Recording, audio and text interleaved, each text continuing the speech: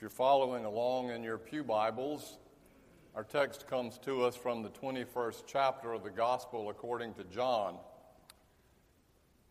Most scholars agree that this 21st chapter was added as an epilogue to the original Gospel sometime after its first publication. And your Bible probably shows a space between the end of chapter 20 and the beginning of chapter 21. If you read the end of chapter 20, you will see that it offers a right good ending to it. But the church felt like, as did the writers of the text, that an epilogue was needed. And for that, I am grateful. Beginning in the first verse of chapter 21. After these things, Jesus showed himself again to the disciples by the Sea of Tiberias, or the Sea of Galilee. And he showed himself in this way. Gathered there together were Simon Peter, Thomas called the twin, Nathanael of Cana in Galilee, the sons of Zebedee, and two others of his disciples. Simon Peter said to them, "I'm going fishing." They said to him, "We'll go with you." And they went out and got into the boat. But that night they caught nothing. Just after daybreak, Jesus stood on the beach. But the disciples did not know that it was Jesus. Jesus said to them, "Children," or lads, "you have no fish, have you?" They answered him, "No." He said to them, "Cast the net to the right side of the boat, and you will find some." So they cast it. And now they were not able to haul it in because there were so many fish. That disciple whom Jesus loved said to Peter, "It is the Lord." When Simon Peter heard that it was the Lord, he put on some clothes, for he was naked, and jumped into the lake. But the other disciples came in the boat, dragging the net full of fish, for they were not far from the land, only about 100 yards off. When they had gone ashore, they saw a charcoal fire there with fish on it and bread. Jesus said to them, "Bring some of the fish that you have just caught." So Simon Peter went aboard and hauled the net by himself to shore, full of large fish, 153 of them. And though there were so many, the net was not torn. Jesus said to them, "Come and have breakfast." Now none of the disciples dared to ask him, "Who are you?" because they knew it was the Lord. Jesus came and took the bread and gave it to them, and did the same with the fish. This was now the third time that Jesus appeared to the disciples after he was raised from the dead. When they had finished breakfast, Jesus said to Simon Peter, "Simon, son of John, do you love me more than these?" And Peter said to him, "Yes, Lord, you know that I love you." Jesus said to him, "Then feed my lambs." A second time he said to him, "Simon, son of John, do you love me?" And he said to him, "Yes, Lord, you know that I love you." And Jesus said to him, "Then tend my sheep." He said to him the third time, "Simon, son of John, do you love me?" Peter felt hurt because he said to him the third time, "Do you love me?" And he said to him, "Lord, you know everything. You know that I love you." Jesus said, "Then feed my sheep. Very truly I tell you, when you were younger, you used to fasten your own belt and go wherever you wished. But when you grow old, you will stretch out your hands, and someone else will fasten a belt around you and take you where you do not wish to go." He said this to indicate the kind of death by which Peter would glorify God. After he said this to him, he said, "Follow me." This is the word of the Lord. For my money, it's got to be the best line in all of Scripture. "I'm going fishing." The only line that could beat it would be, of course, "I'm going to play golf." But since there was no dadgum, as Coach Williams would say, game of golf back then, fishing will have to do.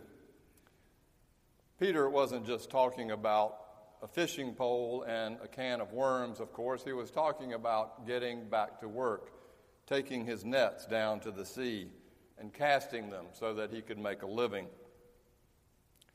When Jesus had called them, Peter, Andrew, as brothers, by that same Sea of Galilee 3 years earlier, had called them by name, it says that they left everything that they were doing and chose to follow Jesus. It leaves us wondering what could have been in the tonal intonation, the way that Jesus said it, that would create such a transformational moment, that they would leave everything and follow. And that they did for 3 years. They stopped fishing for, fish and started learning how to fish for people. Those 3 years, Jesus taught them about compassion and love, especially for the outcasts in life who really never had a chance. He taught them about the Torah, the law, and the 113 laws within it, and summed it all up by saying, it can be said to love the Lord your God with all your heart and mind and soul and your neighbor as yourself. That is the whole of the law and the commandments.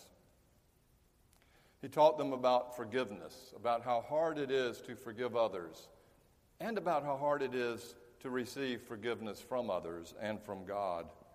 That it comes with a cost always. And for Jesus, it cost him his life on a cross. That even still, that they needed to keep practicing it over and over. Practice being forgiven and practice forgiving 7 times 70 if need be, until it finally dawned on them that whatever it was that had happened to cause so much pain and anguish would evaporate under the grace of God. What he taught them about, of course, was God, the kingdom of God, which is not so much about what happens to us when we die and go to heaven as it is about that presence of God now in our lives when we are most fully alive. That's what he taught them. And he taught them not only in his words, but in his life as he lived that out day by day. 3 years, and then he left them. He didn't just walk out on them. He didn't just pack his bags and throw them into the back seat of the car and drive off. He did the best he could to prepare them for this inevitability. In John's Gospel, there are 21 chapters. 5 of them, 5 alone, are devoted to Jesus' preparation time with his disciples alone, called the Farewell Discourse. He begins it with the Lord's Supper. Then he took a towel, girded himself with it, a bowl of water, knelt at his disciples, those astonished disciples' feet, and began to wash them. Peter, of course, was the first one to object. And Jesus says, Peter, you still don't have any idea what I'm about. He shared with them how much he loved them and how much he hoped that they would follow in their newly washed and baptized feet in the same footsteps that Jesus had taken. He promised them that he was going to prepare a place for them. You know that text in John 14. We read it at funerals. In my Father's house are many mansions. That you cannot go now, but I'm going to prepare a place for you where you will soon follow. And then finally, after telling them that he was indeed going to die, and that they would stray like lost sheep, and that they, especially Peter, would deny him point blank, that in the end he would be raised. And the last thing he did in this 5-chapter discourse was pray for them. He took them in his heart and in his soul, and he lifted them up to God, and he prayed for them. He was preparing them. It's hard to imagine what they must have been thinking, all they had given. They had left it all and followed him for 3 years, and now, vamos. They had learned and grown and believed, hoping that indeed he was the one who would redeem Israel, the true Messiah who would come like the Davidic king and bring Israel, restore Israel back to the place that it had been at its zenith in David's time. That's what they hoped in. And now, gone. The death of a parent early in life comes close to this, or the death of a spouse. You just don't have enough time left. There's still work to do. There are things that need to be said that haven't been said. There are places that need to be forgiven. There are misunderstandings that need to be cleaned up. We need time to restore and reconcile. But death comes and leaves us empty. I just wanted to say I love you one more time. I have heard so many people share. Too fast, too fast. And the next day he was gone, and they scattered just like he said they would, and Peter, well, all of them really, all of us really, Peter stood beside that charcoal fire outside the courtyard and denied him 3 times, just as the cock crowed, just like Jesus had said. Peter, upon whom the church would be built, the rock, was left feeling like a spineless sponge, apparently, for the rest of his life. Then Easter. It was an enormously glorious day, full of mystery. He's not in the tomb. He appeared to several of them. Easter, the church was packed. The music was splendid. The choirs unbelievable. We even gathered and sang the Alleluia chorus. Everyone left at Easter high as a kite. But then, Monday, what do you do after Easter? You go back to work. Easter never lasts long enough either. You go back to work. The next week or weeks we call Low Sunday. Our attendance today is approximately a third of what it was on Easter Sunday. That is not unusual. It's true every single year in almost every single church that I know of. There's this giant high, and then it's like they say about new marriages, this amazing wedding that happens, all the interest of the community, all the financing that goes into it, all the planning, and then you go off on your honeymoon and come back, and what? Toilet seats that are left up, towels on the floor, dirty dishes in the kitchen, like the wife is now your new mother. It's work. And so there's this apparent letdown, this post-nuptial depression that comes. Same with Easter. The 21st chapter of John makes it clear, after these things, when they're back to normal, when they're back to work, after these things, 7 of them were sitting around in a funk.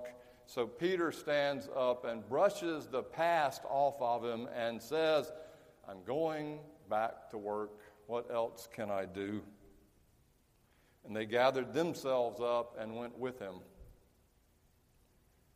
We know the story. You try to start over, but you can't.